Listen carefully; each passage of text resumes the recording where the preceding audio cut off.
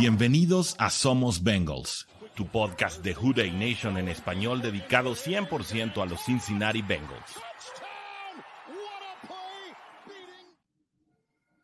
Hola, ¿cómo están Who Dey Nation en español? Mi nombre es Orson G. y me da mucho gusto darles la más cordial de las bienvenidas a su programa Somos Bengals, el programa hecho por Bengals y para Bengals, y estoy seguro que todos se han de estar frotando las manos en este momento porque pues tenemos muchos temas de qué platicar. Vamos a estar hablando obviamente del resultado que se dio esta pasada Nochebuena, un partido en sábado. No estamos muy acostumbrados a ver a nuestros Bengals jugar o disputar un partido en sábado. Sin embargo, pues en un partido extraño, tus Cincinnati Bengals lograron derrotar a los Patriots de Nueva Inglaterra por primera vez desde 1986 en Foxborough, y de ello daremos testimonio hoy. Además viene uno de los duelos, creo, más esperados de toda la campaña, un duelo que se esperaba que tuviera precisamente esta magnitud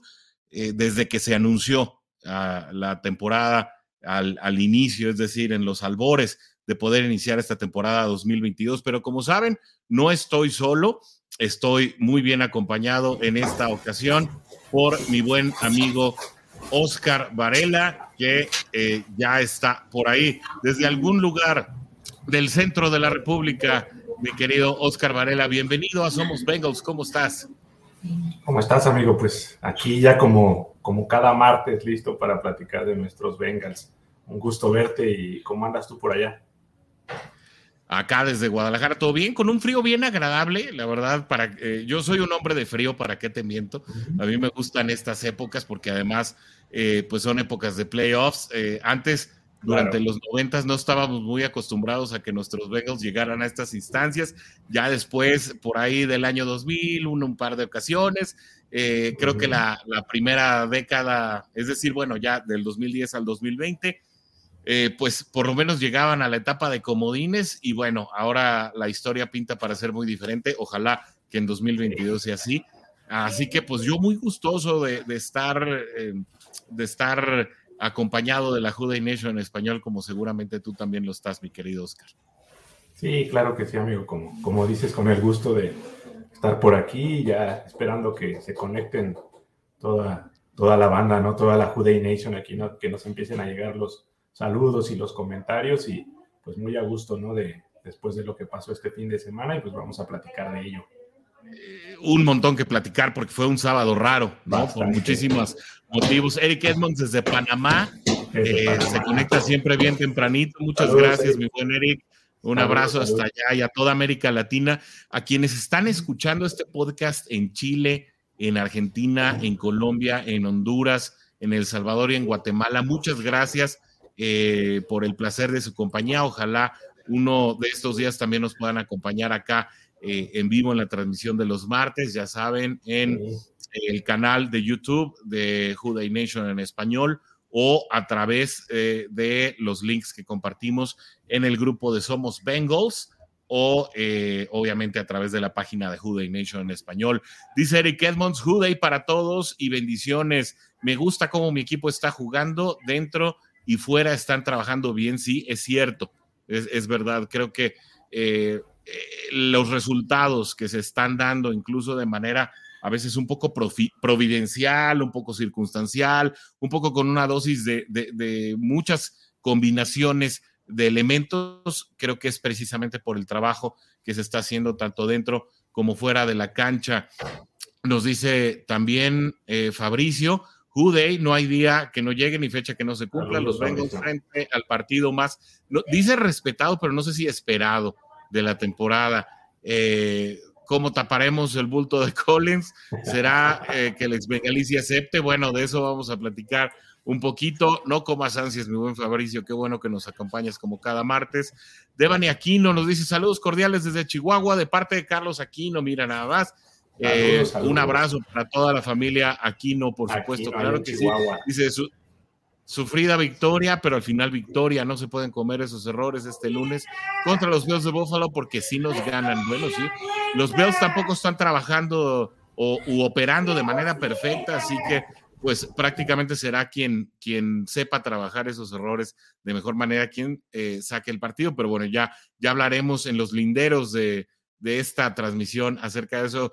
José Juan Torres Barajas, también saludos para ti, Jude, hasta Monterrey, Nuevo León, de donde esperamos a Pierangeli Parada, que en unos momentitos más estará también aquí con nosotros. Le aprovechamos para mandarle un saludo a la distancia a Rodrigo Guerrero, que está bastante enfermito allá en tierras tejanas, así que no estará hoy con nosotros. Estos cambios de clima para el buen Warrior, y ojalá que el buen coach también llegue con bien a su destino, ya que está en este momento en carretera. Y miren, más me tardé yo en decir Pierangeli Parada que Pierre ya en conectarse con ese maravilloso arbolito de Navidad allá atrás. Pierre, ¿cómo estás? Jude, bienvenida.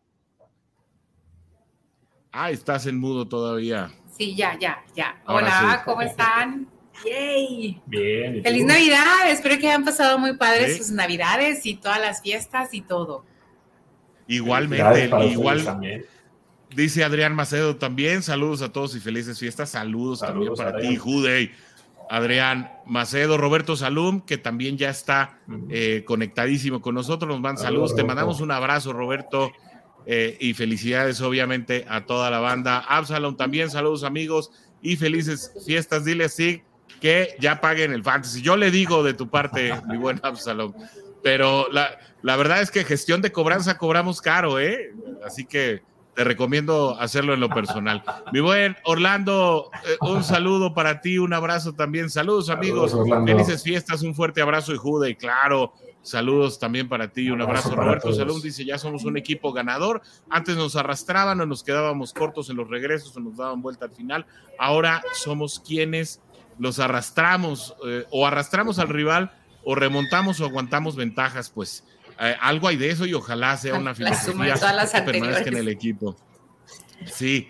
Rodrigo Jiménez López nos dice, el coach de Patriots mandaba todos los pases contra Taylor Britt, como decimos en México, ahí está el pan. ¿Qué opinan? Pues creo que Taylor Britt sí tuvo algunos errores propios, creo, de una temporada de novato, pero sacó bien, creo, su trabajo. Adrián Macedo dice, definitivamente Pierre tiene que dejar a Money Mac, por favor, anda distraído Money Mac, no le sentó bien el matrimonio. Tienes que hablar con él, Pierre, sí es cierto, pero no que lo dejes, pero tienes que hablar con él, ¿no? Ay, nada más fue una vez, y además eso también le pasó al otro, o sea, no nada más a él. Denle chancita. El Cap Bengalorian nos dice Steve Rogers, saludos y felices fiestas, un abrazo para ti. This is the way, Cap Bengalorian. Así que bueno, pues entramos en materia. Unos Bengals ambiciosos son los que vimos en este partido contra Nueva Inglaterra, un partido raro, y les voy a decir por qué raro, y creo que con eso podemos arrancar. Un partido que literalmente se dividió en mitades. Los Bengals salieron inspirados, arrancaron muy rápido, anotaron 22 puntos sin respuesta, parecía que se llevarían el partido prácticamente en piloto automático. Platicábamos en el chat de Bengals México que bueno, parecía que se iban desinflando. Yo incluso comenté ahí, pues están administrando la victoria, ya no hay mucho que arriesgar, y de repente los Pats empezaron a acumular y acumular y acumular y acumular, y de repente el partido se empezó a poner peligrosamente cercano. Los Pats anotan 18 puntos sin respuesta, que pudieron haber sido más, de no haber sido por una genialidad ahí entre DJ Reader, Von Bell y BJ Hill, que jugaron en un nivel extraordinario, y con eso a Cincinnati le alcanzó para llevarse el 22-18, pero la verdad es que un partido para el anecdotario. No sé cómo lo vieron ustedes, y no sé quién quiera comentar. Oscar siempre es muy gentil y le da el paso a Pierre, pero Pierre dice, yo quiero de última, que empiece quien bien le parezca. Dale, Oscar, dale. Sin miedo. Muchas gracias. Sí, un partido pues bastante raro, ¿no? De sube y baja, de vueltas inesperadas. Te iba a dar el dato, por ejemplo, ¿sabes qué es la primera vez en toda la historia de la NFL que se da este marcador? ¿En serio? Yo no sabía eso. Es curioso, la primera vez en toda la historia de la NFL. Es la Sabía que lo ibas a traer, por eso no dije nada. Por eso me quedé yo con el del 86 para acá, ¿no?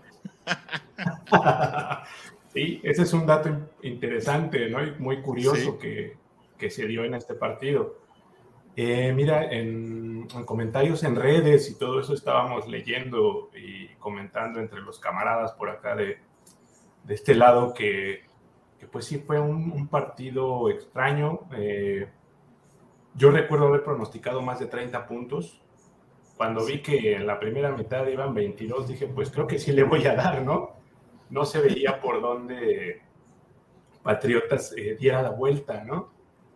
Y de repente viene, pues, muchos sucesos extraños, ¿no? Viene esa intercepción de Burrow que siento que forzó el pase en esta ocasión en lugar de tomar la captura. Quiso forzar el pase y, pues, lamentablemente pasó lo que ya sabemos, ¿no? Les comentaba, fue esa cuestión de Burrow. Jamar Chase suelta un balón, que es cosas que no pasa muy comúnmente.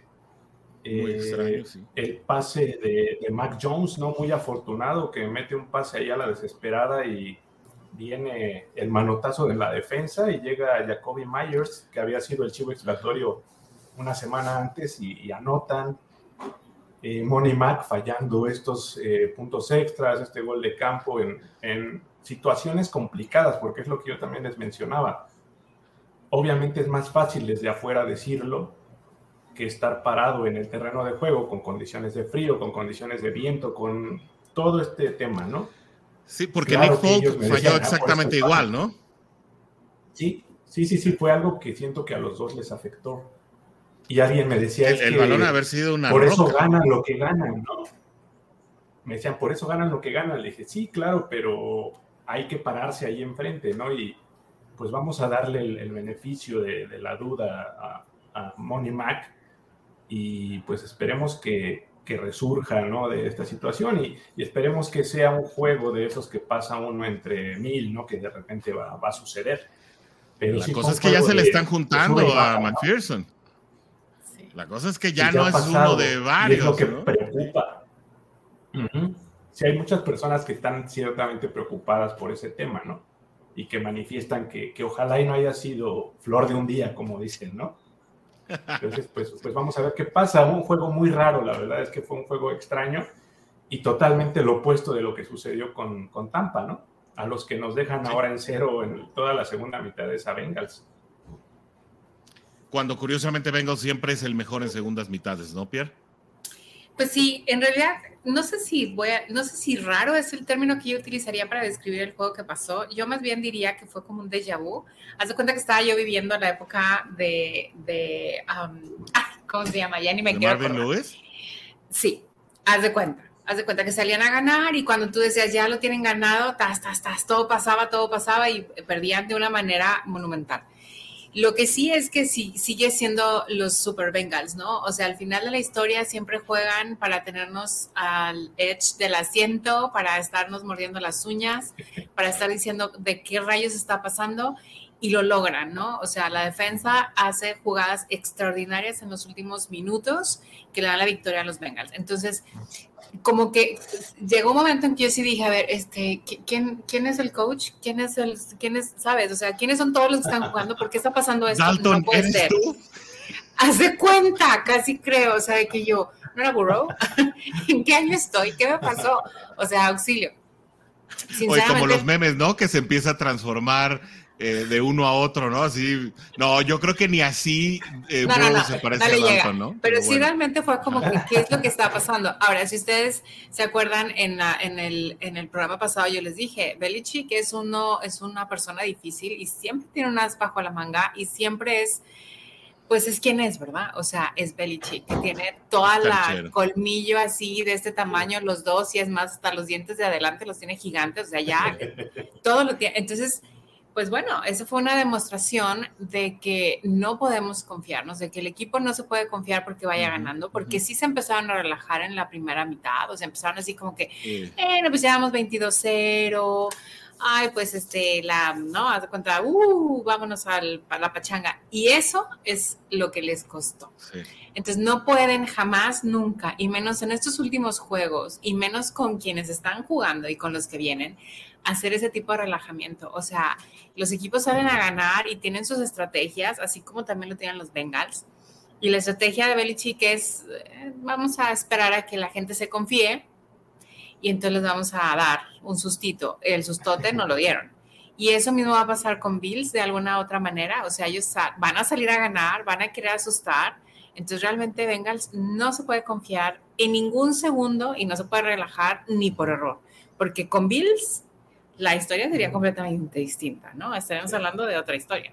Definitivamente sí, no. Bills un equipo que está construido precisamente para ser campeón, es un equipo que tiene una deuda con su ciudad, es un equipo que tiene una deuda con su afición, es un equipo que tiene algo que probar, porque con Josh Allen jugando a un maravilloso nivel durante los últimos 2 años, no han podido dar el paso grande, es decir, no han llegado más allá de la final de conferencia.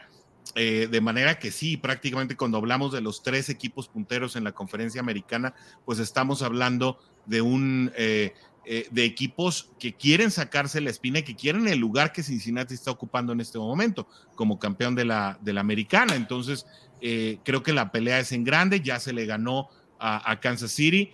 Ahora hay que obtener ese criterio de desempate contra los Bills de Buffalo y bueno, pues la ocasión es este lunes, ¿no? En el que nos vamos a ver las caras y creo que Bengals de todo el país se estarán viendo en sus localidades. Acá en Guadalajara ya nos organizamos, los regios espero que se estén organizando también y bueno, obviamente ahí en el centro de la República pues hay siempre una sucursal donde se ven. Pierre, levantaste la mano. Sí, porque tú acabas de comentar que todos los equipos se quieren sacar la espinita. Bengals lleva el number 1, o sea, el año pasado perdió el Super Bowl, ¿no? Entonces, él se tiene que sacar la mega espinota de 3 con ceros, entonces es como que necesita ponerse las pilas, no relajarse, no pensar que esto está como pan comido y que estando en los playoffs ya todo está bien padre y seguramente vamos a llegar al Super Bowl, seguramente van a llegar, pero al final de la historia, ellos también tienen una espina que sacarse de todos los años que han estado jugando que nunca han ganado el Super Bowl. Entonces es como, chavos, ¿sabes? Y bueno, Money Max sí, creo que es un problema esto que está sucediendo. Yo también espero que no haya sido como que nada más ¿no? De una temporada y que realmente sí sea lo que todo el mundo dice que es y lo que él mismo dice que es, ¿no? Entonces, esperemos que de aquí en adelante no se le congele la pierna porque va a jugar con frío.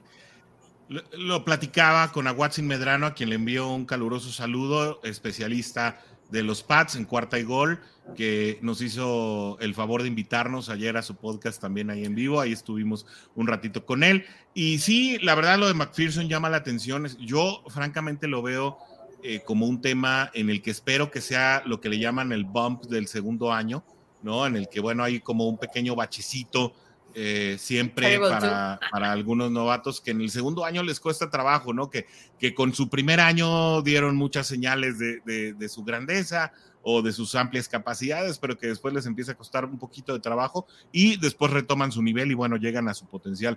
Yo espero que sea el caso de Money Mac, mi querido Oscar.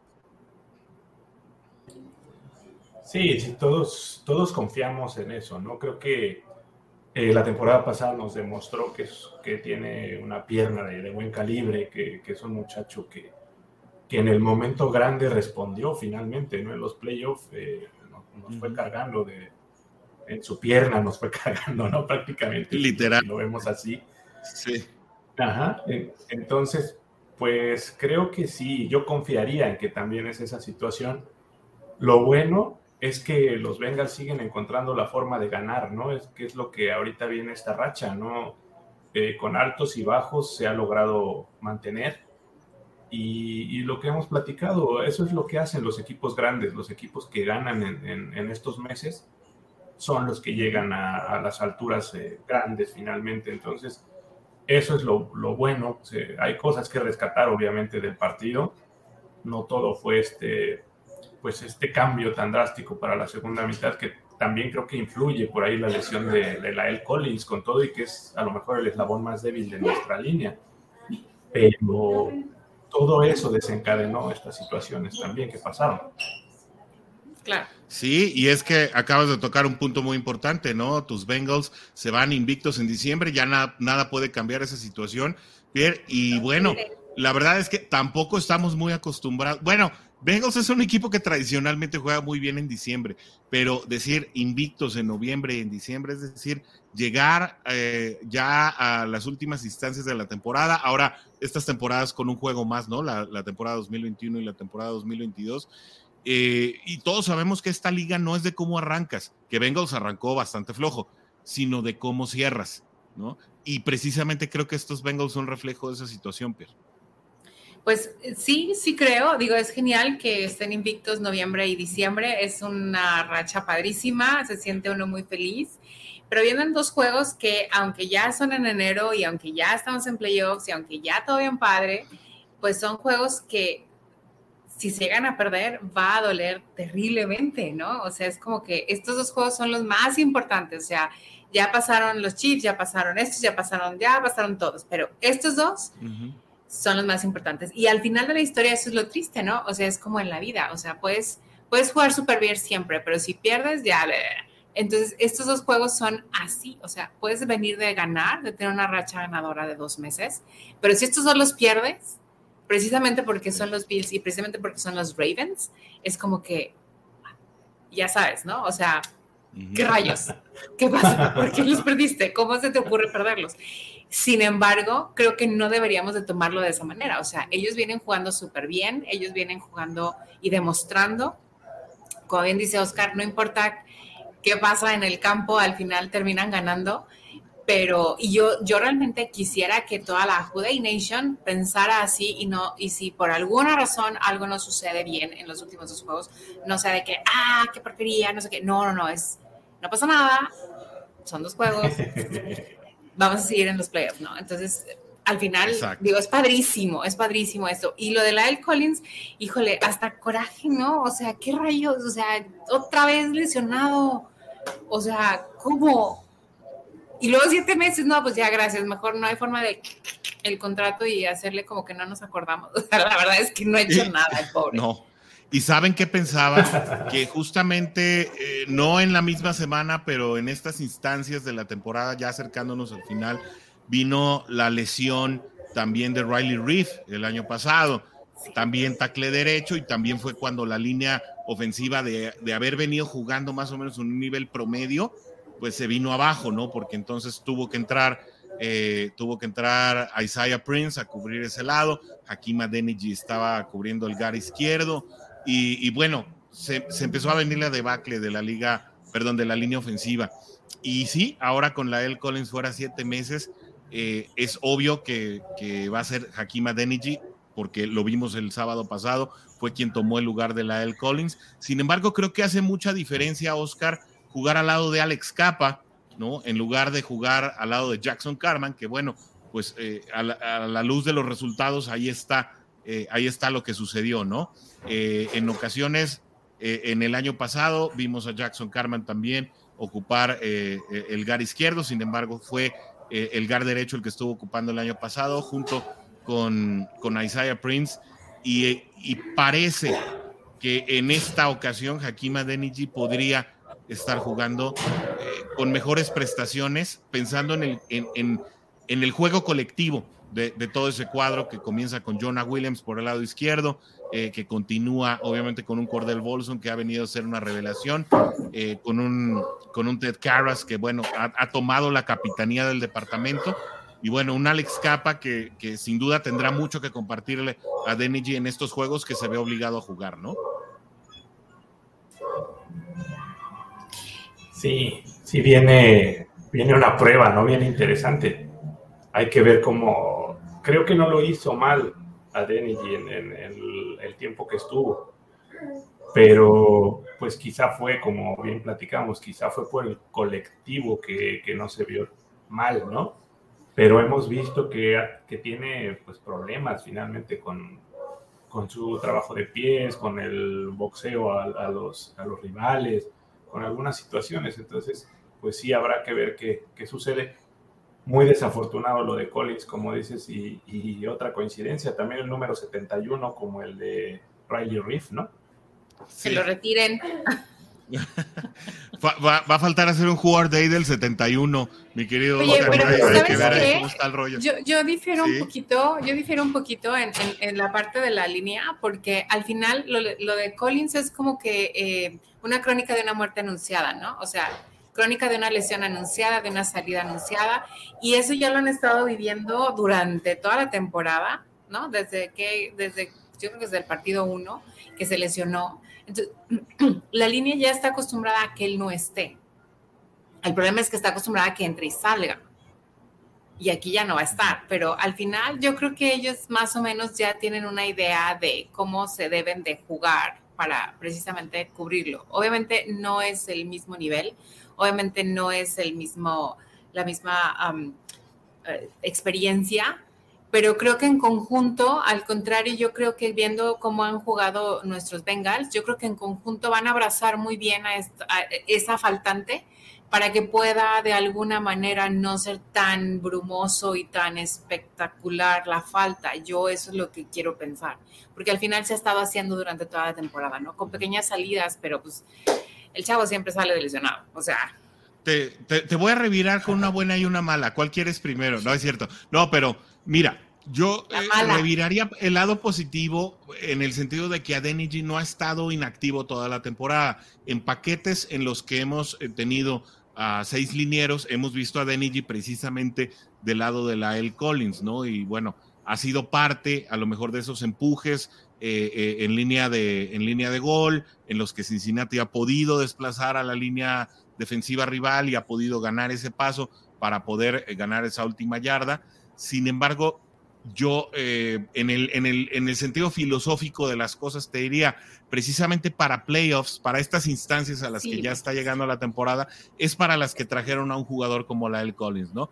Es cierto lo que dices, la dolencia en la espalda lo obligaba de repente al equipo a que le dieran ese día de descanso extra que se le daba desde Andrew Whitworth, no es una situación nueva, desde que Whitworth estaba en el equipo y que también ha sido una especulación si pueden recontratar al Big Whit para poder cubrir esta, y así lo dijo Pete Schrager, le habló frontalmente, lo poníamos ahí en el TikTok de Who the Nation, le habló frontalmente a Big Whit y le dijo, tú acabas tu chamba el jueves después del partido de Thursday Night Football, ¿no? A partir de ese momento eres libre, te puedes contratar. Le dijo, gana un anillo en Cincinnati y nada nos encantaría más, que Big Whit y los Bengals ganaran ese anillo. Sin embargo, insisto, regresando al tema filosófico, creo que era justamente para playoffs, para los partidos grandes, para los partidos definitivos, donde es matar o morir, que se había traído la L. Collins y bueno, desgraciadamente las circunstancias, porque fue muy circunstancial además, fue un desplazamiento que no le tocaba a él, fue un jugador que cae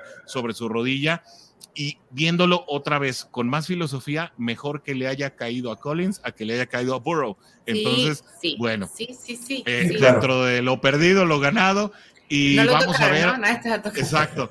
Vamos a esperar a que Hakeem Adeniji pues cumpla con este objetivo y que ojalá de verdad que jugar junto a Alex Capa haga toda la diferencia del mundo. Vámonos con poquitos comentarios antes de entrar a la radiografía del partido. Nos dice, no, déjenme, me voy más para arriba porque son un montón.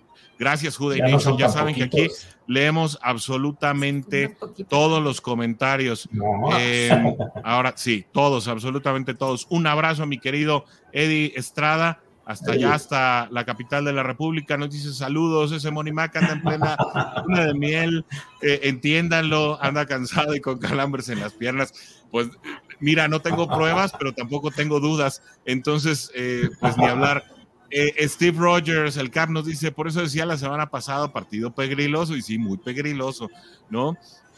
Así entre comillas. Mauricio Rivero nos dice saludos desde Yucatán, Jude, y un abrazo para ti. Mándanos, Mau Rivero, mándanos de allá de Yucatán unas Montejo que ya no venden acá por el occidente del país. No seas gacho. Dice Aquiles Esquivel, fue una llamada de atención me encanta la cerveza Montejo, la verdad, me encanta, es una delicia esa, pero ya no se consigue acá, ni modo. Aquiles Esquivel nos dice, fue una llamada de atención muy de tiempo, saludos para ti Aquiles, y sí, es cierto, creo que de estas llamadas de atención que ya se han venido acumulando en la temporada, y empezaron en la semana 1, pero bueno, sí. es verdad. Roberto Salom nos dice, perdón, pero difiero, Belichick creo que fue lo que menos influyó. ¿Sabes qué? Y lo platicaba con Watson ayer.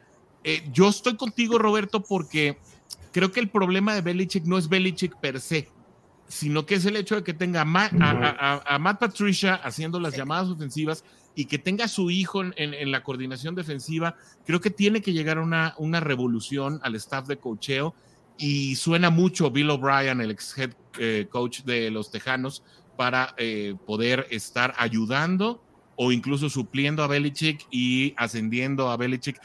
Me recordó mucho a lo de la era de Marvin Lewis, cuando estaban buscando que él se pasara a la gerencia y que entonces algunos de sus asistentes pudieran ser. A mí me gustaba mucho más Zimmer, que bueno, ya vimos cómo le fue en Minnesota, que yo creo que también Minnesota es lo que es hoy, gracias a mucho de lo que dejó Zimmer ahí, pero bueno, este podcast es de Bengals y estamos en los comentarios.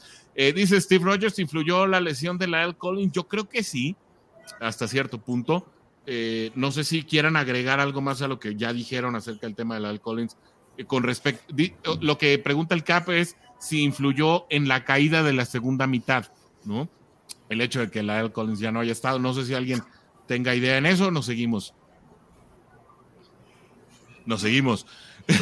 Quizá anímicamente, ¿no? Quizá anímicamente, no sé. ¿Tal vez?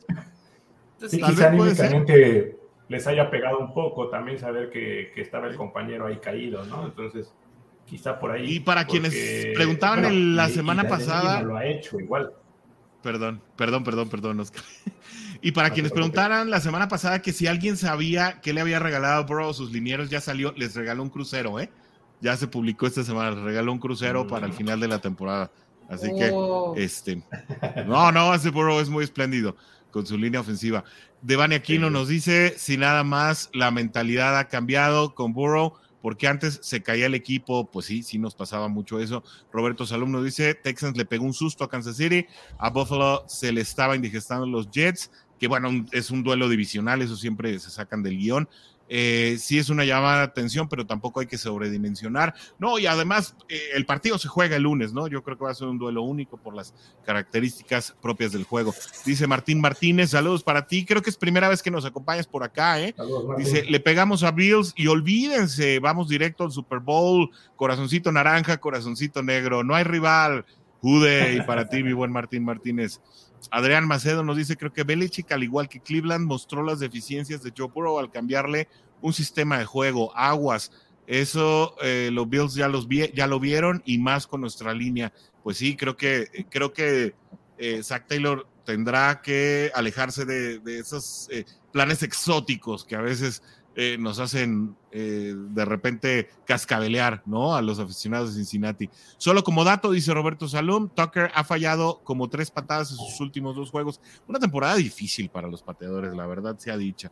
Nes Rodríguez nos dice, ya se enracharon los Bengals, ojalá conserven este excelente momento para playoffs. Un abrazo para ti, Nes Rodríguez y Judey. Miguel ya anda por acá y nos manda saludos a todos. Vean nomás ese avatar de Miguel, qué genial, ¿no? Qué bárbaro. Nes también nos dice, una derrotita con Pittsburgh no creo que afecte tanto el récord, hagan paro. Pues bueno, siempre no meter a Pittsburgh en la discusión es un tema más en esta semana, ¿no? Es que él es Steeler, amigo. Claro que es Steeler.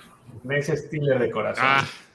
Super Nes Steeler. El buen Nes. Sí, así es. Pero ya no hay forma de otra derrota. Con razón. Ya no hay manera. No jugamos contra ellos.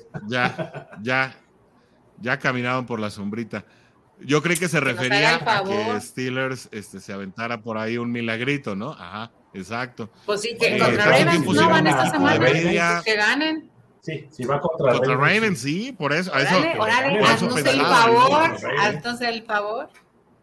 Al contrario, haznos el favor, Nes.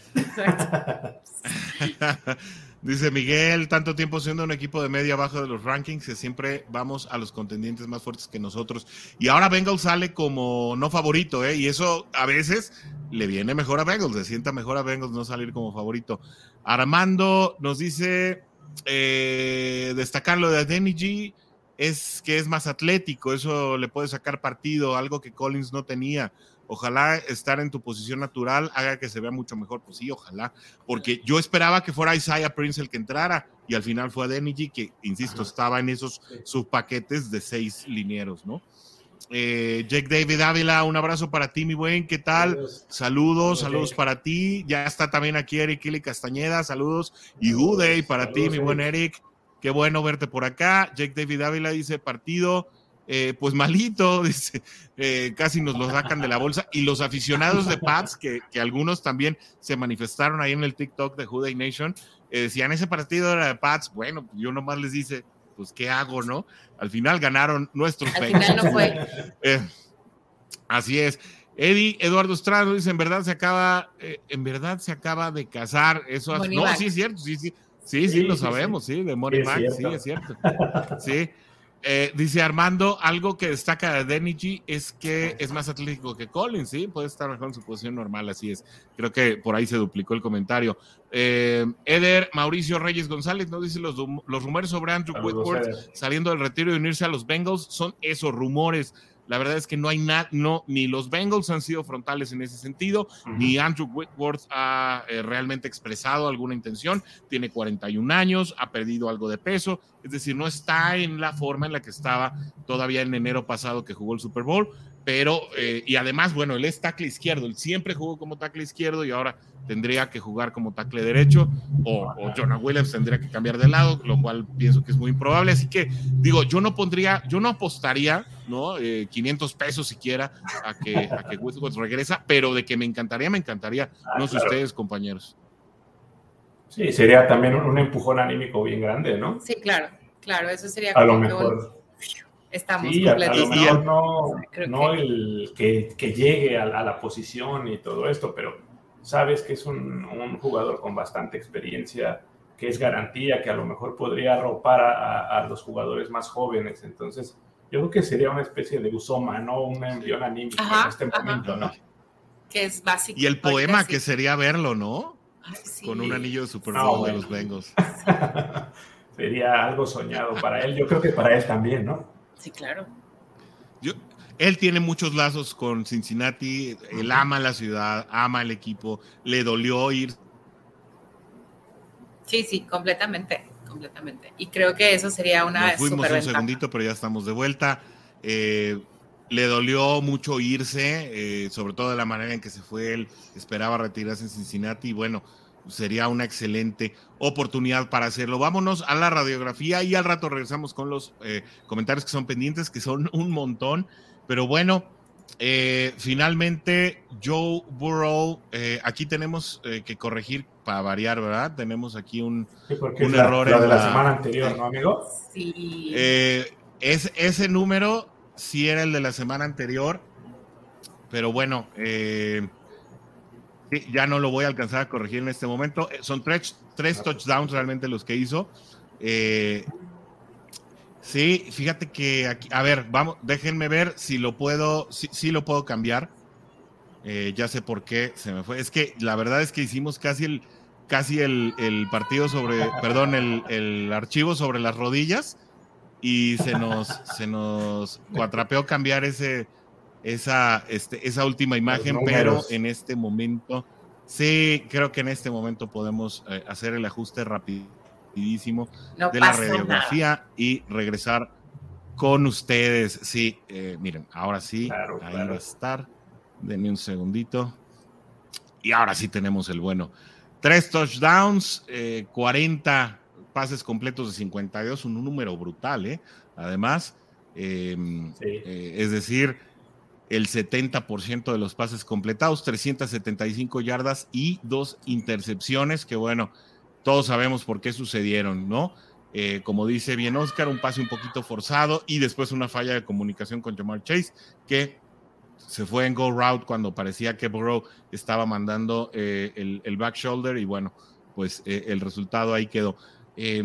No sé si quieras, Oscar, abundar en las estadísticas más finas, que son las de todo el año, ¿no? Yardas totales, que ahora sí están actualizadas a la semana. La semana pasada las tenemos que sumar, ahora sí tenemos el total. Ahora sí pues tenemos nuevamente mariscal de 4,000 yardas, ¿no? Sí, ya otra vez con las 4,000 yardas, amigo. El dato, por ejemplo, las 40 pases completos es récord de Joe Burrow, son los que más ha lanzado en un solo partido, 40 completos. Sigue la racha de pase de juegos consecutivos con touchdown, ya son 22, y ese también ya es récord de la franquicia. Por el momento no hay nadie que haya tenido esta racha con Bengals. Como bien dice, ya más de 4,000 yardas, son 34 touchdowns y las 12 intercepciones. Y bueno, T. Higgins. Sí, ahí dice 24. Sí, pero son 34. Y T. Higgins, son 34. Pues, ya llega otra vez a 1,000 yardas, ¿no? Ya es espalda con espalda las campañas de T. Higgins, ya también llegando a 1,000 yardas. Chase, muy cerca de las 2,000 yardas también. Y el que otra vez veo que se nos queda cortito es Boyd, con todo el dolor de mi corazón. A mí me gustaría que los tres tuvieran 1,000 yardas. Fíjate, ahí yo te voy a revirar. La última vez que un quarterback tuvo 3 receptores con 1,000 yardas fue el famosísimo Dan Fouts, ¿no? Y estamos hablando ya de 1982. Sí. O sea, ya llovió, ¿no? Sí, yo tenía apenas 3 añitos la última vez que eso aconteció en la liga. Uh-huh. Y bueno, caray. Sin embargo, Pierre, yo aquí sí me gustaría exaltar, y por eso lo pusimos ahí hasta arriba del conteo, un partido monstruoso una vez más de T. Higgins. 8 recepciones, 128 yardas, un touchdown, como bien dice Oscar, llega una vez más a 1,000 yardas por aire, y a veces parece palidecer con las marcas tanto de Joe Burrow como de Ja'Marr Chase, que los vemos alcanzando números increíbles, pero esta segunda selección del draft de 2020 le está pagando muy bien a tus Cincinnati Bengals, y prácticamente podría ser el receptor número 1 en cualquier otro equipo de la liga. Uh-huh. E inclusive a lo mejor si algo sucede de nuestros Bengals, ¿no? O sea, no sabemos. Sí. En realidad, o sea, faltan juegos, pero ha jugado extraordinario. La verdad es que se ha lucido esta temporada, ha salido impresionantemente. Claro, también tiene mucho que ver con que Chase no estuvo en varios juegos y eso le dio mucha más exposición. Pero en general él es muy bueno y siempre a lo mejor había estado como que atrasito de Chase, obviamente medio como que no se dejaba ver, y ahorita pues obviamente ya salió, ya se luce, y una de las cosas padres es que también Burrow lo procura, pues lo sigue, a pesar de que está Chase, le sigue mandando pases, lo sigue estimulando para que siga anotando y para que siga corriendo, ¿no? Entonces creo que eso está haciendo algo fantástico y me encanta porque la verdad es que es un chavo genial. Entonces yo estoy muy contenta con su desempeño, claro, yo que verdad, pero todo el mundo estamos muy contentos con su desempeño. Todo el mundo estamos como que viendo esa parte maravillosa de él, y que les da la oportunidad. A mí me sigue encantando esa parte de Burrow, ¿no? Que sigue dándoles la oportunidad, lo hizo con Irwin en el juego pasado también. Entonces, 2 touchdowns. Exactamente, o sea, no solamente es Chase, tenemos mucha gente con la que podemos trabajar y eso es fantástico. Creo que es uno de los grandes valores que tenemos que aplaudir y que tenemos que, ¿cómo se dice? Cherish en español, pero que tenemos que apreciar. Exactamente. Gracias. De esta temporada en Burrow, ¿no? O sea, ha podido tener esa diversidad y a todo el mundo la batería. Entonces, eso es genial. Lo hace ser lo que es, ¿no? Porque no todos los quarterbacks lo hacen. No así de esa manera. Entonces, yo estoy encantado. Sí, y yo creo que tocas un punto muy importante. Creo que la lesión de Chase le ayudó a Burrow a desencasillarse un poquito del juego, que por lo menos en primeras semanas veíamos se recargaba mucho de ese lado. Ahora, Oscar, creo que un baluarte defensivo, creo que también muy notable ha sido Logan Wilson. Creo que estas cifras para un defensivo son absolutamente brutales. 7 tacleadas solo, 2 asistencias, una captura de mariscal de campo y un balón suelto provocado. Son conteos de jugador grande, son conteos de jugadores que le veíamos al ministro de la defensa, Reggie White, que le veíamos a jugadores que hicieron historia, ¿no? Y creo que Logan Wilson está haciendo su historia en este equipo a pesar de su juventud. Sí, muy, muy joven, muy discreto quizá en ocasiones, ¿no? Porque no sobresale demasiado de los demás o no hace tanto ruido quizá como otros jugadores que hemos visto, pero muy cumplidor, es el líder en tacleo del equipo y ya supera, me parece que las 100 tacleadas en esta temporada, en la suma de tanto solo como asistidas, ¿no? Si englobas todo, me parece que ya son más de 100 tacleadas. Un jugador importante también en esta carrera del año pasado, ¿no? En nuestros playoffs, fue uno de los baluartes también de esa defensiva, regresando por ahí de una lesión, pero sí es un muchacho que también, pues callado creo yo, porque no se lleva tantos reflectores, pero está siendo muy importante junto con Jermaine Pratt, ¿no? Haciendo esa dupla también bastante buena de linebackers.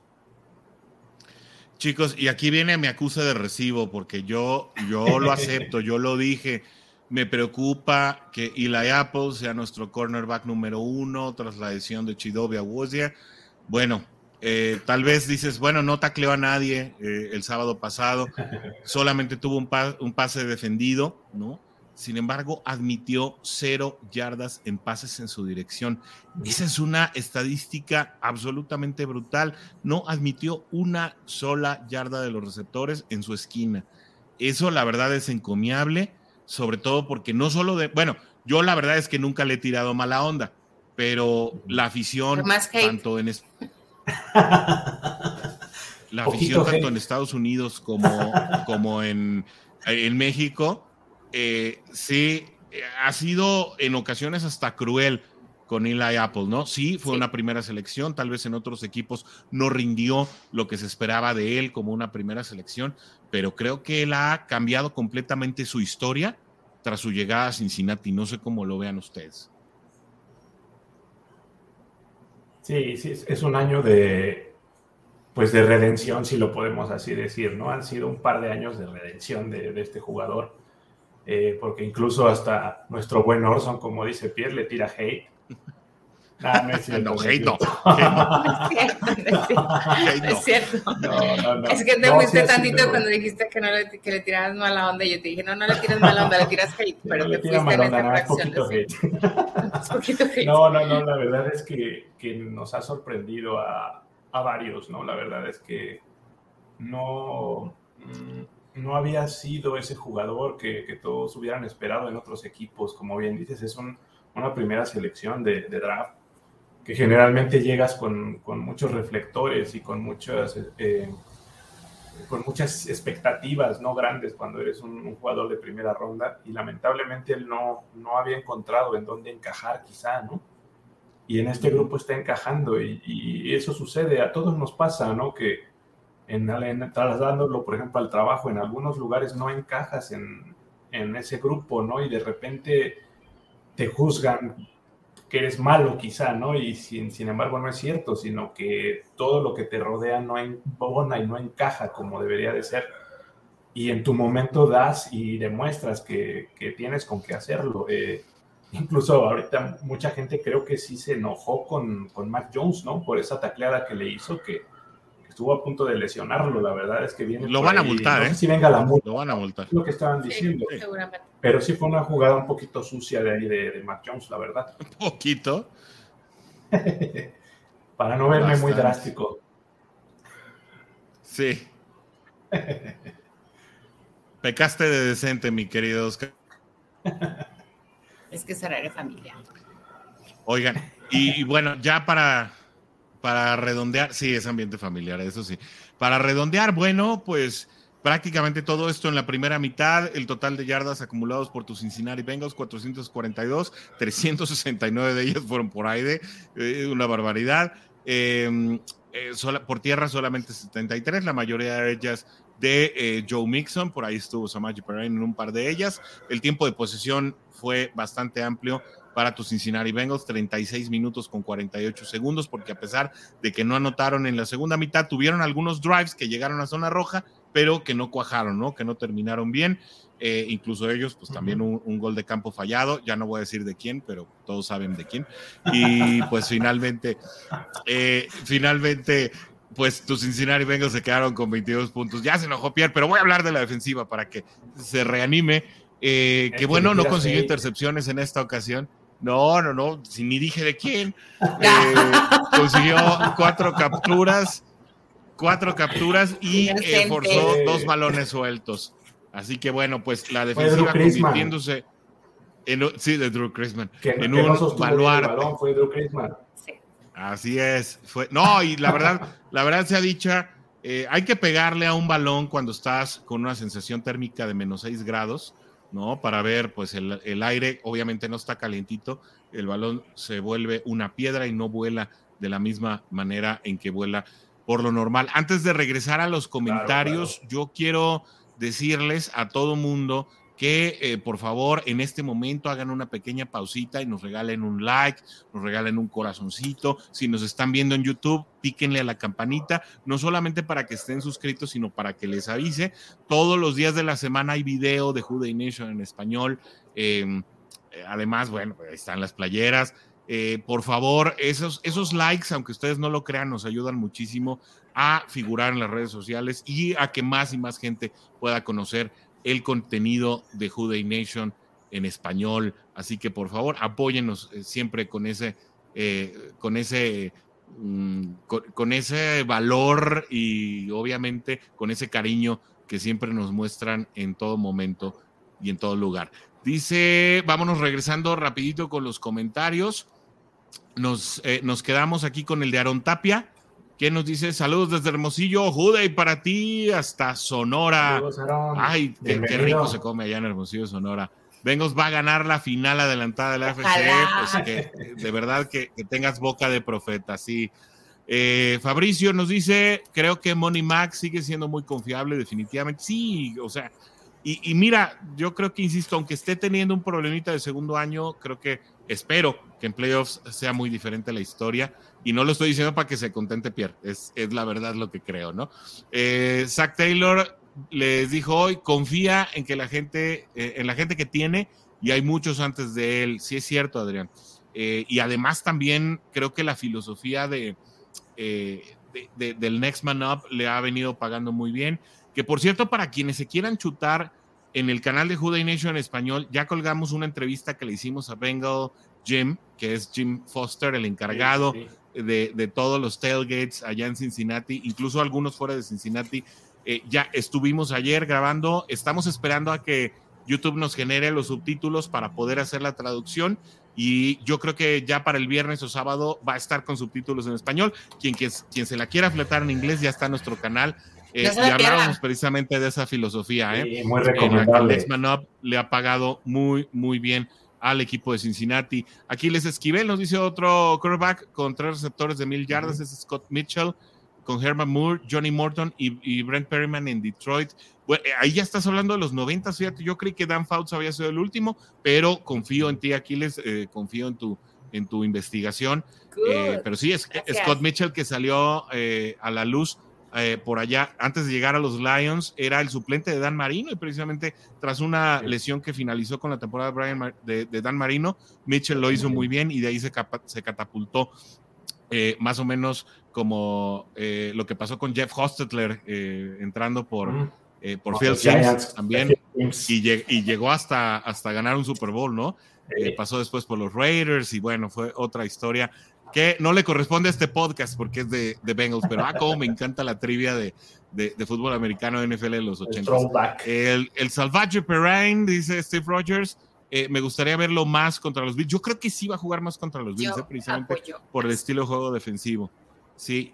Nes Rodríguez nos dice, Eli Apple quedó estigmatizado por el Super Bowl, y bueno, y no sé, porque sí, tal vez en una jugada lo quemaron, pero toda la postemporada había jugado muy bien.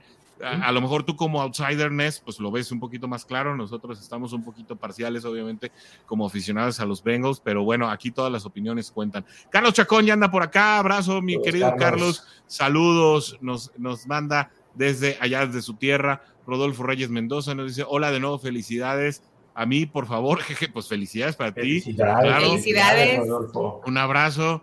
Qué buena época para estar en plena felicitancia.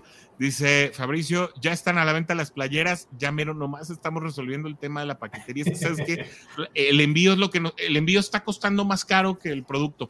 Entonces necesitamos resolver esa parte para que realmente no nos dé vergüenza vender nuestras playeras. Sí, es la verdad, pues, imagínate, oye, pagas más de envío, qué horror.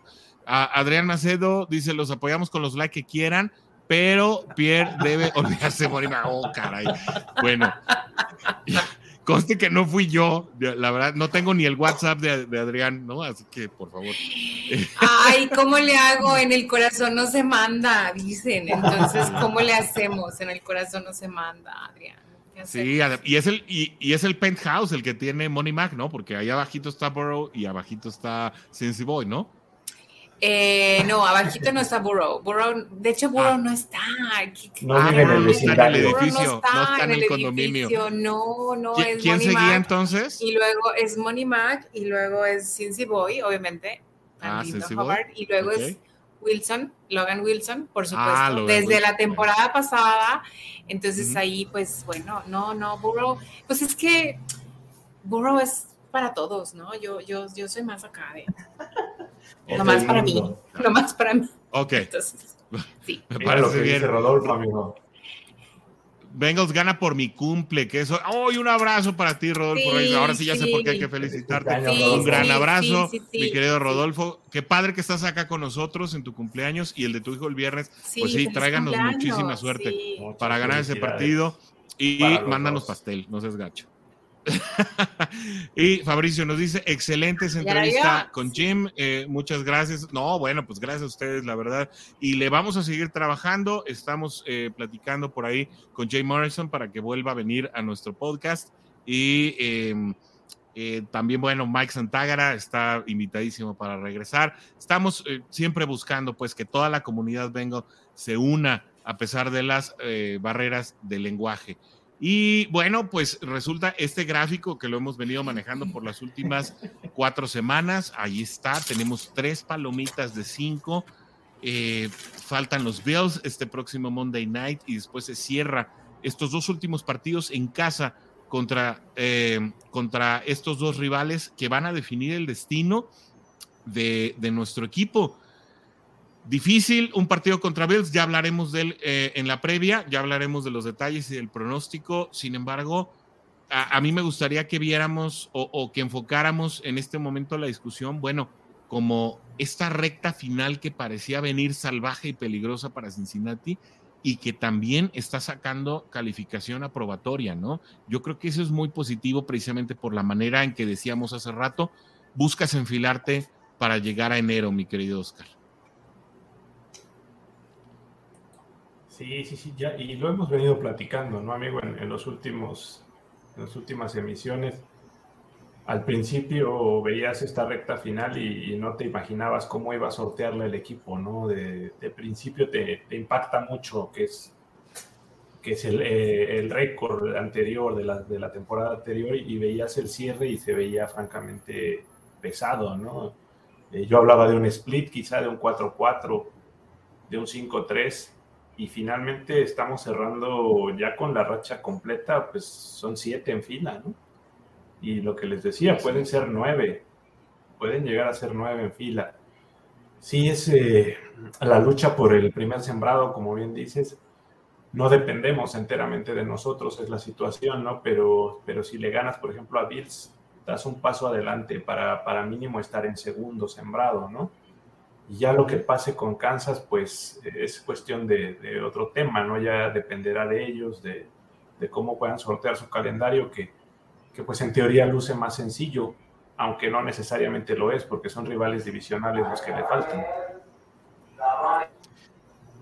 Parecía, Pierre, que a Cincinnati se le complicaba mucho la temporada tras haber empezado perdiendo contra rivales que tal vez no estaban en el presupuesto perder, pero el hecho de ganarle a rivales que, bueno, por lo menos al principio de la temporada pintaban para hacer mucho más, como lo eran precisamente los Patriots, con un Mac Jones de segundo año, y bueno, obviamente los Bucaneros por todo lo que representa Tom Brady, que bueno, dicho sea de paso, ganaron el lunes por la noche ayer, ¿no?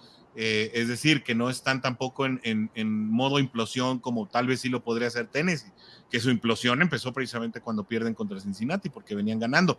Pero bueno, regresando a los Bengals, resulta que no sé si la temporada se les complicó al principio, pero parece que el panorama se les está abriendo al final. Sí, la verdad es que yo creo que incluso cuando lo lanzaron, ¿no? Cuando lanzaron el schedule de este año, o sea, tú veías estos últimos partidos y tú decías, gracias, la verdad es que está muy lindo todo esto, ¿no? O sea, este panorama. Sin embargo, ahorita, desde que empezaste a mostrar este chart en particular, pues es lindísimo saber que ya lo ganamos, o sea, vamos 3-2, ¿no? En este momento ya está en la mayoría palomita, lo hemos logrado, 3-0. o sea, bueno, sí, 3-0, bueno, 3-2 que no se han jugado, pero vamos 3 al final. Sí, bueno, sí. Uh-huh. Es a lo que me refiero. Entonces, es como un chart ganador. Aquí, pase lo que pase, ya son palomitas, ¿no? Y eso está genial.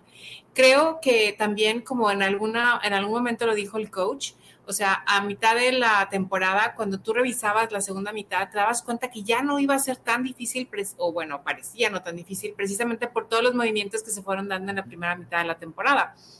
Lesiones, cambios, lo que tú quieras, gustes y mandes en otros equipos y en el propio.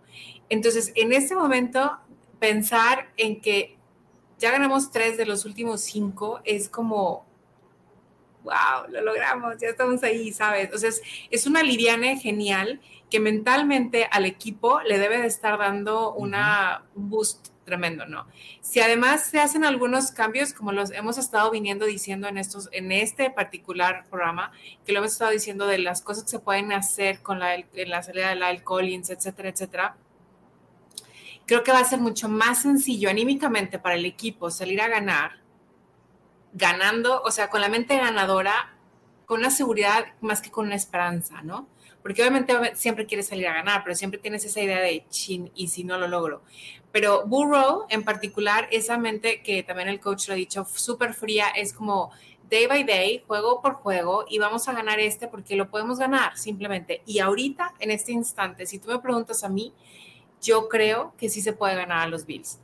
No sé si va a ser un juego súper fácil, no estoy diciendo que vamos a ganar 95-0, pero sí es ganable. O sea, definitivamente creo que con la forma como han venido jugando el equipo, con la ofensiva que se trae, con la defensiva que se tiene, y con esas ganas y con esa seguridad de Burrow, bueno, o sea, la verdad es que sí es muy ganable, ¿no? Incluso contra los Bills.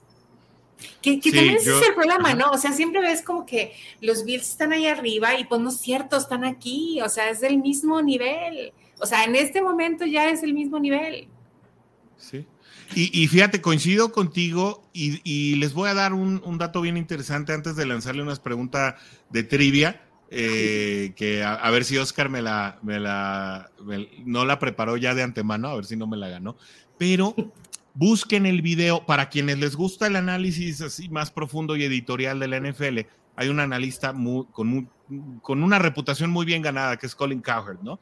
Él publicó hoy sus Power Rankings en su programa y el número 1 del Power Ranking de Colin Cowherd son los Cincinnati Bengals, por encima de los Chiefs, por encima de los Bills, por encima de las Águilas, por encima de San Francisco, equipos que están jugando francamente muy bien. Pues para Colin Cowherd, el número 1 en su Power Ranking en este momento son los Cincinnati Bengals, precisamente, o no precisamente radicados en un solo efecto, pero sí habla mucho, precisamente Joe Burrow, el destripador, ¿no? Joe Burrow que dicen que ahora que hubo el aterrizaje de emergencia en Nueva York tras la falla de un motor, no sé si supieron que de regreso de Nueva Inglaterra a Cincinnati falló un motor, tuvieron que aterrizar de emergencia en Nueva York. Dicen que, bueno, en el aterrizaje forzoso, Joe Burrow ni siquiera parpadeó, ¿no? Este hombre es un robot, ¿no? Así que, bueno, yo creo que es muy interesante el poder contar con este tipo de lecturas. La NFL puso a Tus Bengals en el número 4, ¿no? Y Rich Eisen esta semana no sacó Power Rankings porque, bueno, pues le puso una pausa a su programa y nosotros, ya saben, aquí no tomamos pausas, aquí no descansamos, siempre hablamos de lo que a la Juday Nation pues le interesa y le atañe, que son nuestros Cincinnati Bengals. Así que si todo sale bien, pues los playoffs se estarían jugando, o bueno, más bien si la temporada terminara hoy, los playoffs estarían jugando de esta manera. Pero antes de entrar a este tema, yo les quiero preguntar si ustedes se acuerdan así de bote pronto, ¿cuándo fue la última vez que Cincinnati ganó 7 partidos en fila? A ver si es cierto. A ver, mi querido Bicentenario, espero que no lo hayas traído el dato de ahí de ya investigado. Está viendo, sí lo trae. No lo trae. Bueno, traten de hacer memoria. Aunque yo me acuerdo así de bote pronto, no. Así de bote pronto, 7 partidos en fila. Y cuando les llegaban a decir, ay, sí es cierto. ¿No? ¿No es la temporada pasada? No fue la temporada. Bueno, si contaras playoffs tal vez, pero no. Así de temporada regular. La última vez que Cincinnati ganó 7 partidos, si se rinden, díganmelo para poderles dar el dato y van a decir, no inventes, sí es cierto, ¿no? Ya habría nacido yo. Pero Oscar, mira, Oscar se me hace que ya anda ahí googleando. Yo ya lo vi ahí muy fijo a la pantalla y se me hace que o se congeló o está googleando, porque... Se me hace que se congeló. Se me hace que se congeló. Sí, pero se congeló googleando, lo puso así para que no se vea que lo está buscando. Yo creo. No, yo la verdad es que no me acuerdo. ¿Ya habrá nacido para entonces? No sé. Sí, ya habías nacido, por supuesto que sí. Fíjate que, bueno, voy a aprovechar la confusión porque sí, ya ahí está, el Oscarito se nos fue por un momento. La última vez que tus Cincinnati Bengals ganaron 7 partidos en fila fue en 2015, en aquella temporada que empezaron 8-0, ¿sí? Esa temporada la comenzaron 8 ganados, 0 perdidos, después viene la lesión. Exacto, después viene la lesión de Andy Dalton frente a los Pittsburgh Steelers, una temporada que se termina en 11-5, ¿no? Es decir, ya en el último stretch de 8 juegos, tus Cincinnati Bengals ganaron 3 y perdieron 5 en esa temporada que pues AJ McCarron fue el quarterback titular por la lesión de Andy Dalton, que no pudo regresar y que bueno, pues se pierde fatalmente, ¿no? Ahí en la ronda de wild card contra unos Pittsburgh Steelers por un error de disciplina, ¿no?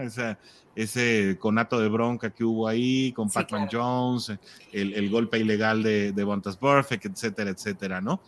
Pero bueno, así estarían los playoffs. O sea, ya lo dices, sí es cierto, o sea, no está tan lejos. Sí, fue en 2015.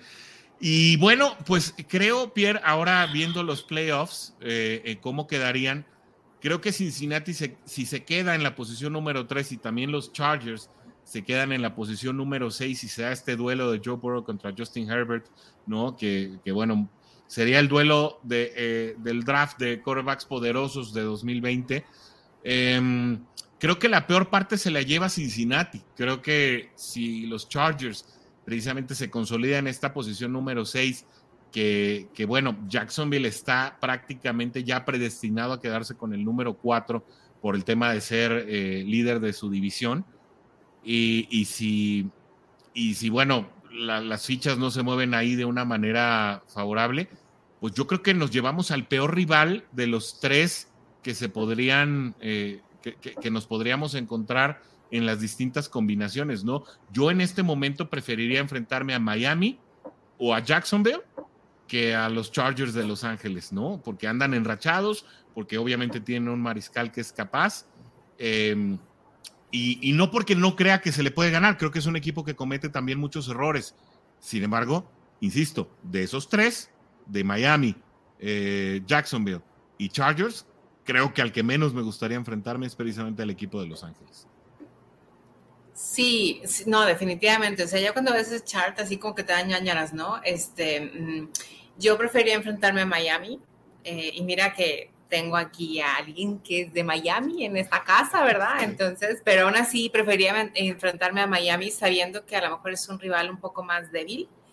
No necesariamente malo, simplemente un poco más débil que Cincinnati. Jacksonville me da como que también así como que, ¿no? Porque viene enrachadísimo también, pero Chargers, híjole, que digo, sería un duelo fantástico como lo hemos dicho en otros programas, porque al final serían los dos chavos maravilla, por ponerles un nombre, del 2020, pero pues no sé, la verdad es que sí me da como que cosita, ¿no? Va a ser complicado. Sí, o y sea, es si que ganan, bueno, perdón, si ganan los dos, Cincinnati, como quiera no se mueve, ¿no? Sí. Si ganan los dos Cincinnati, si gana los dos Cincinnati y Kansas pierde 1, Cincinnati se brinca la ronda de comodines, ¿no? Es decir, entra directamente a ronda divisional porque se queda como sembrado 1 de la liga, porque tiene la misma marca que Kansas City, pero tiene el tiebreaker de haberle ganado en temporada regular, entonces se quedaría como número 1 de la liga. Kansas perdiendo uno o perdiendo los dos, pues obviamente tiene ya la partida perdida contra Cincinnati, si es que Cincinnati gana también sus dos. Obviamente aquí estamos en muchas combinaciones. A Jacksonville no se le puede enfrentar porque va como número 4, pues, es decir, la única manera de ver a Jacksonville es tras una serie de combinaciones y ya enfrentarlo en ronda divisional. Pero bueno, todavía podría en comodines darse la combinación de poder ver a Baltimore, dependiendo también de cómo queden en el escalafón, de ver a Los Ángeles o de ver a Miami. Yo insisto, de ellos prefiero ver a Miami, incluso prefiero ver a Baltimore que ver a los Chargers, que creo que necesitarían enfrentar a un rival de defensiva más dura, es decir, de una de esas defensivas que cansan, como lo es Buffalo, para llegar mucho más diezmados a una ronda divisional, ¿no? Y obviamente aquí entras en un terreno en que en playoffs, pues tú tienes que hacer lo que te toca hacer y ganarle al que te toque, ¿no?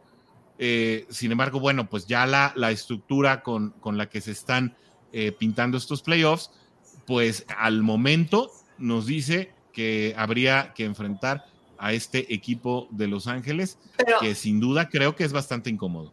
Pero a ver, por ejemplo, entre Baltimore y Chargers, ay no, ¿a quién escoges? O sea, del nabo los dos, no, pues no. Yo prefiero ver a Baltimore porque sé que no tiene ofensiva. Baltimore no anota, y menos a una defensiva como la que tiene Cincinnati hoy, cuando juegan a tope, obviamente, ¿no? Pues vamos a ver eso en 2 semanas, ¿no? Sí, y Chargers tiene muchas armas ofensivas de mucha explosividad. Lo vimos ayer, prácticamente en el tercer cuarto definieron el juego después de haber tenido un partido muy flojito. Corrijo, sí es cierto, Tom Brady ganó el domingo, ¿no? Es que esta semana fue muy larga de NFL, ¿no? Tuvimos fútbol el jueves, tuvimos el fútbol el sábado, el domingo y el lunes, ¿no? Entonces, para mí el partido de domingo por la noche fue como de lunes por la noche. Ay, sí, ¿no? Todo el mundo andábamos sí. medios, que no sabíamos qué onda. Sí. Pero sí, o sea, ese juego contra Chargers no se antoja para nada ni sencillo, ni fácil, ni nada. Sí. O sea. Oscar, ¿tú a quién preferirías ver de las posibilidades que tiene Cincinnati en este momento?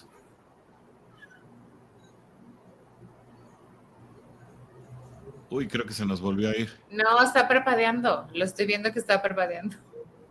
Pero no nos está entonces a lo mejor no nos puede inestable, oír. Perdón la conexión. De plano hace ratito se cayó. Está bien. Cuélgate de mi vecino. Mi vecino tiene muy buena conexión. Y ya me acordé la última vez que llevaba 7 ganados Bengals en fila. ¿Cuándo fue? A ver. Fue con Andy Dalton, cuando todavía estaba de ala cerrada, estaba Tyler Eifert, y empezaron 8-0 en esa campaña. De hecho, me acuerdo mucho una foto de ellos dos festejando. Ahorita me acordé de esa. Se salió a investigar, va a decir la juvenil. Sí, se salió, 2015. se cayó el internet, no, se cayó el 2015. internet. No, 2015, sí mi querido. Sí te creo. Se te fue el internet como a los Steelers cuando les damos una paliza. Pero bueno, así mero. seguimos con el programa y seguimos con algunos comentarios para que no se nos queden acá. Dice José Luis Díaz, te mando un abrazo, mi querido Jos, qué bueno que andas por acá en 2015, la temporada del Invicto 8-0, así es, así fue. Y dice también Fabricio, y si se pierde tendremos otra oportunidad, porque si queremos ir al Super Bowl muy seguramente tendremos que pasar sobre los Jefes o a los Bills, y eso también es verdad. Dice Fabricio, pienso igual que Pierre, estaba presupuestado como derrota, pero hoy creo que podemos ganarles. La fortaleza de Buffalo, dice Adrián Macedo, es ser un equipo rapidísimo. Nuestra ventaja es que Allen quiere hacer todo como Mahomes, y creo que sí, por ahí se le puede dar muchísimos problemas. Este ya lo habíamos leído de Alberto. Y por ahí dice también Adrián Macedo, no creo que Miami califique con la salud de Tua. Como bien dice Aaron Rodgers, qué mejor que lo dejen en la banca. Y es que saben que lo platicaba también con Watson ayer, el tema de Tua Tagovailoa, la verdad está muy delicado. Se especuló y ya hoy vi la jugada en la que cae otra vez de nuca. Y sí, está en protocolo de conmoción otra vez, porque tuvo una baja de juego muy notoria después de esa caída. Sin embargo, una vez más al oficial encargado del tema médico, pues simplemente se le escapó esa jugada y no lo aislaron inmediatamente, sino que lo dejaron terminar el partido y otra vez entra en protocolo de conmoción y fue muy notorio su baja de juego después de ese golpe otra vez en la cabeza y la verdad es que el futuro de Tagovailoa, yo sé que él quiere jugar, pero cada vez que pasan este tipo de cosas, pues creo que toma un matiz mucho más serio. Y por eso dice Adrián Macedo, no creo que Miami califique. Y bueno, pues la verdad, nada sería más triste para una temporada que empezó tan bien con Miami. Saludos a mi amigo Tigrillo, allá en la Ciudad de México, que está encargado de Dolphins en cuarta y gol, donde los Dolphins no terminan y nosotros tampoco. Adrián Macedo nos dice, tengan en cuenta que Herbert ya le ganó a Burrow, por eso es más peligroso que los otros. Bueno, pero le ganó en otra temporada y bajo otras circunstancias. De hecho, ese partido se acabó con una jugada muy polémica de AJ Green. Ese partido se debió haber ganado cuando AJ Green todavía quería jugar para los Bengals. Yo siempre voy a decir que a AJ Green se le acabó el amor por los Bengals en un momento dado de su último año y bueno, fue a partir de que le colocaron la etiqueta de franquicia. Ya son historias de otros días. Y Fabricio nos dice, en postemporada definitivamente Cuervos o Delfines, ese es el gusto. Me dio mucho gusto que también José Luis Díaz se haya animado a comentar acá, porque yo sé que siempre nos ve en vivo, pero que no le gusta mucho comentar, así que un abrazo para ti, mi buen Jos, qué bueno que estás acompañándonos y que estás comentando. Mi querido Oscar, ha llegado... Uy, en ese momento se nos fue. Ha llegado el momento que no. Llegó el momento de Who Are They, que no sé si se nos va a quedar en incógnita, porque obviamente pues esta es la sección, aunque yo la podría hacer, pues es la sección de mi querido Oscar Varela, que tiene preparado un material muy padre para hoy, Pierre. Sin embargo, creo que pues la tecnología no tiene palabra y sí, hoy Oscar Varela sí está siendo saboteado por las leyes del internet y además, bueno, son épocas de vacaciones, obviamente hay más gente conectada y nos falla muchísimo más el recurso tecnológico. En lo que llega, ¿qué te parece, Pierre, si nos vamos al tema de, pues, el partido que viene, que es lo que ya sabemos, el Bills contra los Bengals? Dinos primero, Pierre, ¿qué van a hacer allá en Monterrey, Nuevo León? ¿Se están organizando o todavía, porque tiempo tienen, tiempo para organizarse todavía tienen? ¿Va a haber Pierre Burgers? ¿Se van a ver en algún punto? ¿Qué van a hacer? Yo creo que la idea es que se reúnan, y digo sé porque ese día yo trabajo, entonces no voy a poder ir, pero se reúnan y ya sé. Pero sí, la idea es que se reúnan en algún punto para verlo, es un super juego, entonces sería lamentable que no. Pero sí, la idea es que la comunidad Bengal aquí en Monterrey se junte en algún lado, todavía no sé exactamente dónde. Me hubiera encantado estar ahí, pero pues yo lo tendré que ver. Voy a estar en una junta y voy a estar así, ¿no? O sea, con un ojo para acá y así como que, ajá, sí, no es cierto, pero sí voy a tratar de estarlo viendo. Entonces, pero sí, no, tengo trabajo, entonces no voy a poder ir. Pero bueno, sí se van a juntar. Yo sé que en todos lados se van a reunir y eso está genial, que pongan fotos y que manden fotos. Al final, somos Bengals. Somos Bengals. Bengals de Guadalajara, nos vamos a ver en el Buffalo Wild Wings de Midtown. Es la plaza que se construyó ahí donde era el club de las Chivas, ahí en Colomos y López Mateos. En el tercer piso hay un Buffalo Wild Wings y ahí nos vamos a ver para el próximo Monday Night. O sea que va Football. El coach y Rodrigo y ¿quién más? Pues mira, el coach todavía no nos confirma. Rodrigo Santana ya nos dijo que va a hacer todo lo posible. En idioma Bengals, Guadalajara es 50% y 50%, ¿no? Los tapatíos cuando dicen, Rodrigo no es tapatío de nacimiento, pero ya es tapatío por adopción. Cuando un tapatío dice voy a hacer todo lo posible, voy a ver si me dejan. Entonces, bueno, pues ojalá de verdad pueda... Sí. sí, pueda coincidir ahí con mi buen amigo Rodrigo Santana, pero ya vemos algunos confirmados. Yo voy a estar ahí insisto, en el Buffalo Wild Wings de la Plaza Midtown, tercer piso. Ya saben, ahí vamos a estar compartiendo un gran Day y yo creo que grabaremos algunos videos para el programa del martes, ¿no? Sí. Ya está de regreso mi querido Oscar Varela. Ya nos andábamos brincando el Day. Espero que no te nos vuelvas a ir. Espero que no te nos vuelvas a ir porque tenemos pues creo que una sección muy, muy padre preparada para el día de hoy, ¿no? Como que no está bien. A lo mejor sería bueno o mejor para la siguiente. ¿Me escuchan bien, amigo? Ahí es que sigo con problemas. Sí, yo creo que a lo mejor, acá, Oscar... amigo, está muy, muy inestable la conexión de plano. Sí, yo creo que vamos a dejar el Hoover Day para la semana que viene. Ya lo tenemos preparado. A lo mejor va a haber doble trivia la semana que viene. Y concluimos el programa de hoy con nuestro pronóstico. Sí, bueno, yo quiero decir algo. No sé si la afición y tú se han dado cuenta, pero desde que yo me puse en mi querida barba para estar en comunión con todos, se ha ganado. Esta es la barba de la suerte. Sí. Saludos también a Roberto Salum, ¿no? Y el burro de cabeza. Exacto. El burro de cabeza, la barba. Entonces aquí es importante que la traiga yo. Ya la tengo muy cuidada porque no digo que le pase algo y qué vamos a hacer. No queremos ser la maldición de los Bengals, ¿no? Entonces... La cábala está con todo, oye. Pues claro, por eso la traigo. Entonces no me la pongo porque entonces no puedo hablar. No sé por qué. Pero pues yo creo que va a ser un partido cerrado, yo creo que va a ser un partido difícil. Obviamente los dos quieren ganar, obviamente los dos quieren demostrar pues obviamente la supremacía, pero definitivamente creo que va a ganar Bengals. Sí. Sin embargo, no me acuerdo cuál fue el pronóstico que di con el otro juego, pero también yo dije que iba a ser muy poquito los puntos. Sí.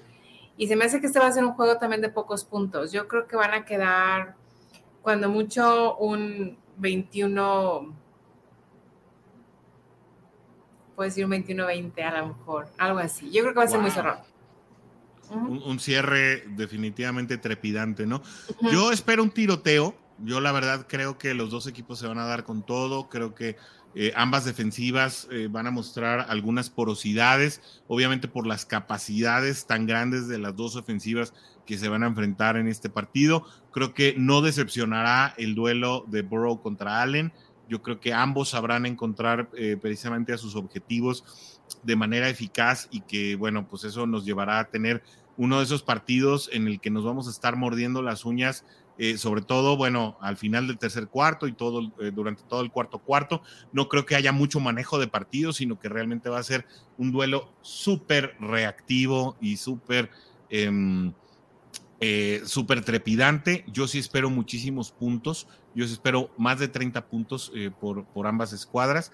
Y yo creo que es un partido que se van a llevar los Cincinnati Bengals por un 33-31 con la reivindicación de nuestro número 2 en el jersey, nuestro querido Ivan McPherson, que por ahí va a ser uno de los goles de campo al final del encuentro. Adrián Macedo, dime cómo me lo saco del corazón. Dame una receta y con mucho gusto me la tomo. No pasa nada. Usted dígame cómo, yo lo hago, no pasa nada, pero así de más no se puede, pero sí. Así que ese es el pronóstico desde nuestro punto de vista.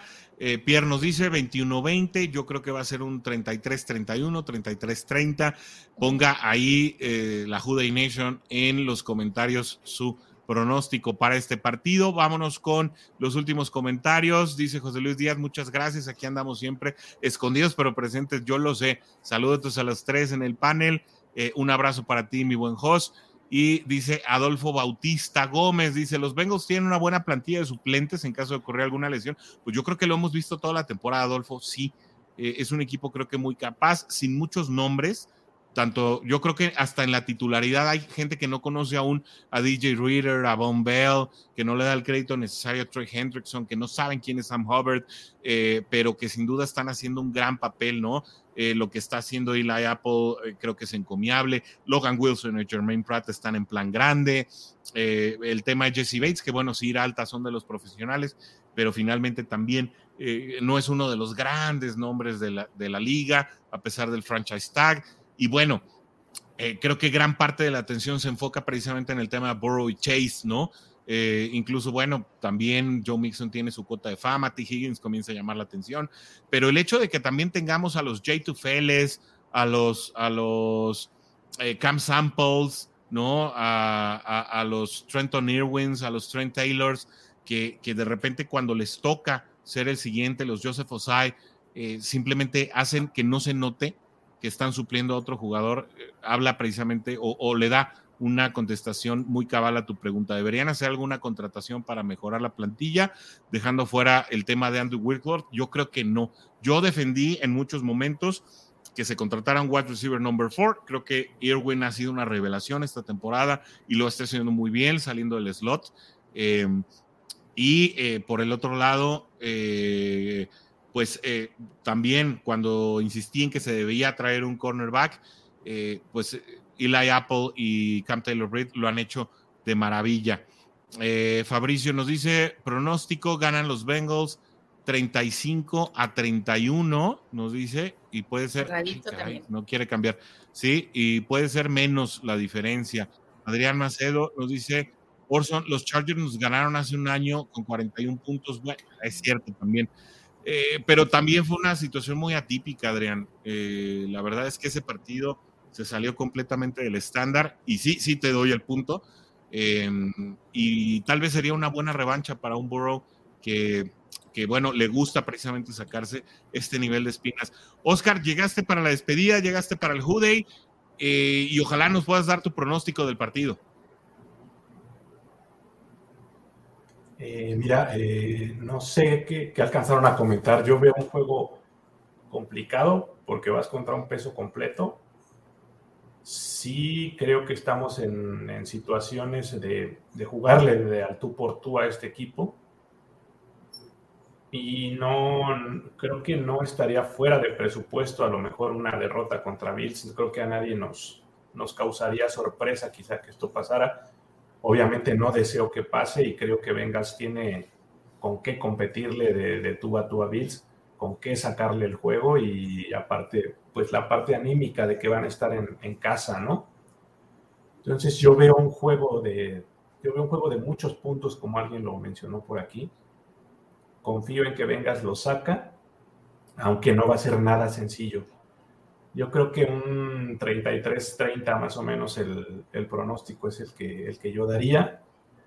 Y pues con todo, con estos Bengals, ¿no? Y digo, si llega esa derrota no pasa nada, ¿no? Yo no quiero ser pesimista y confío en el equipo en que vamos a salir avante. Estás en mute. Oscar y yo nos fuimos prácticamente en línea con nuestro pronóstico, no lo escuchó. Anda colgado de la red de mi vecino, ya te va a decir Adrián Macedo que pagues el internet, Oscar, pero bueno, antes de despedirnos, quiero insistirles, somos Bengals, por favor, ayúdenos con su like, con ese corazoncito, picándole a la campanita, ya sea que nos estén viendo en vivo o en la repetición, por favor. Eso nos ayuda a que más Bengals en toda Latinoamérica descubran este gran proyecto que es una realidad gracias a ustedes. Se está adhiriendo, se está agregando mucha gente de toda América Latina y eso es precisamente lo que queremos, ¿no? Que los Bengals de toda América Latina tengan un espacio para manifestar y decir que somos Bengals y que amamos nuestro equipo. Ha llegado el momento de despedirnos. Nos da, como siempre, mucho gusto y mucha alegría contar con el placer de su presencia. Nos vemos el próximo lunes por la noche en las distintas sedes de la República en la que estamos, en las que ya platicamos que nos estaremos saludando todos los aficionados de Bengals que tengan la oportunidad de hacerlo. No sé si alguien quiere hacer un último comentario antes de irnos para la Juday Nation. Yo lo sé, Pierre. Adelante, por favor. Oigan, pues muchas gracias por este año. El próximo año nos vamos a ver, ya no nos vemos este año, nos vemos el lunes 2, no, el martes 3 del 2023. Entonces yo les deseo a toda la Juday Nation que tengan un excelentísimo año 2023, que todos sus buenos sueños se hagan realidad, que todo se logre, que sea fantástico, que vivan muy felices y que nos sigan acompañando en este proyecto. La verdad es que feliz fin de año, feliz año nuevo, feliz vida. Gracias por acompañarnos todo este tiempo. Espero que podamos seguir contando con su preferencia aquí con nosotros y que con sus comentarios, con sus likes, con todo, que nos apoyen, que nos cuenten, que nos digan qué les gusta de cuando le preguntamos, que contesten. Son parte de esto. Este proyecto es por y gracias a ustedes también. Entonces, pues muy, muy feliz año. De verdad. Mi querido Oscar, nos vamos por 2022. Sí, en efecto, pues el último programa de este año juntos. Qué placer haber podido compartir con ustedes este 2022. Qué placer haber visto a nuestros Bengals llegar a un Super Bowl después de tanto tiempo. Sí. Qué gusto encontrar a esta familia que estamos formando. Qué gusto saber de la familia que está fuera también de la Juday Nation, no solo en México, como dices. Saludos a Panamá, saludos a República Dominicana, al buen amigo en Honduras, Marvin, que también por ahí está siempre pendiente. Obviamente a toda la República Mexicana, un súper abrazo. Muchísimas gracias por estar con nosotros, por acompañarnos, por estar aquí pegados a veces 2 horas juntitos, ¿no? Y escuchándonos, y como dice Pierre, ¿sí? Se van como agua, ¿no? Y saben que lo que hacemos, lo hacemos, como ya lo hemos dicho, de todo corazón. Uy, creo que se nos volvió a ir Oscar, pero no nos olvidamos de los amigos de la... Aquí. Ya. Esperemos seguir constando con su preferencia. Así es. Todo el 23 y el 24 y el 25. Sí. Un abrazo para todos. No nos olvidamos de los amigos de la Jungla Hispana. Saludos también a Antonio Magón y toda la bandera que se está también de repente conectando desde allá. No nos olvidamos de Guille en Argentina junto con Antonio. Un abrazo también para ustedes, a los hermanos de Juday Brasil. Obviamente, bueno, a los nuevos amigos que haremos con la comunidad latina allá en Cincinnati, Ohio, a través de Bengal Gym, de Jimmy Foster. Y obviamente, bueno, ellos todavía no nos ven, todavía no nos notan, pero también a los Juday UK y a los Bengals Ireland, que sin duda también en algún momento haremos contacto con ellos. Un placer contar con su compañía durante 2022. Los esperamos aquí en 2023, cuando sea nuestra próxima oportunidad de gritar ¡Juday! Gracias por acompañarnos en el programa de hoy. No olvides sintonizarnos el próximo martes a las 7 de la tarde.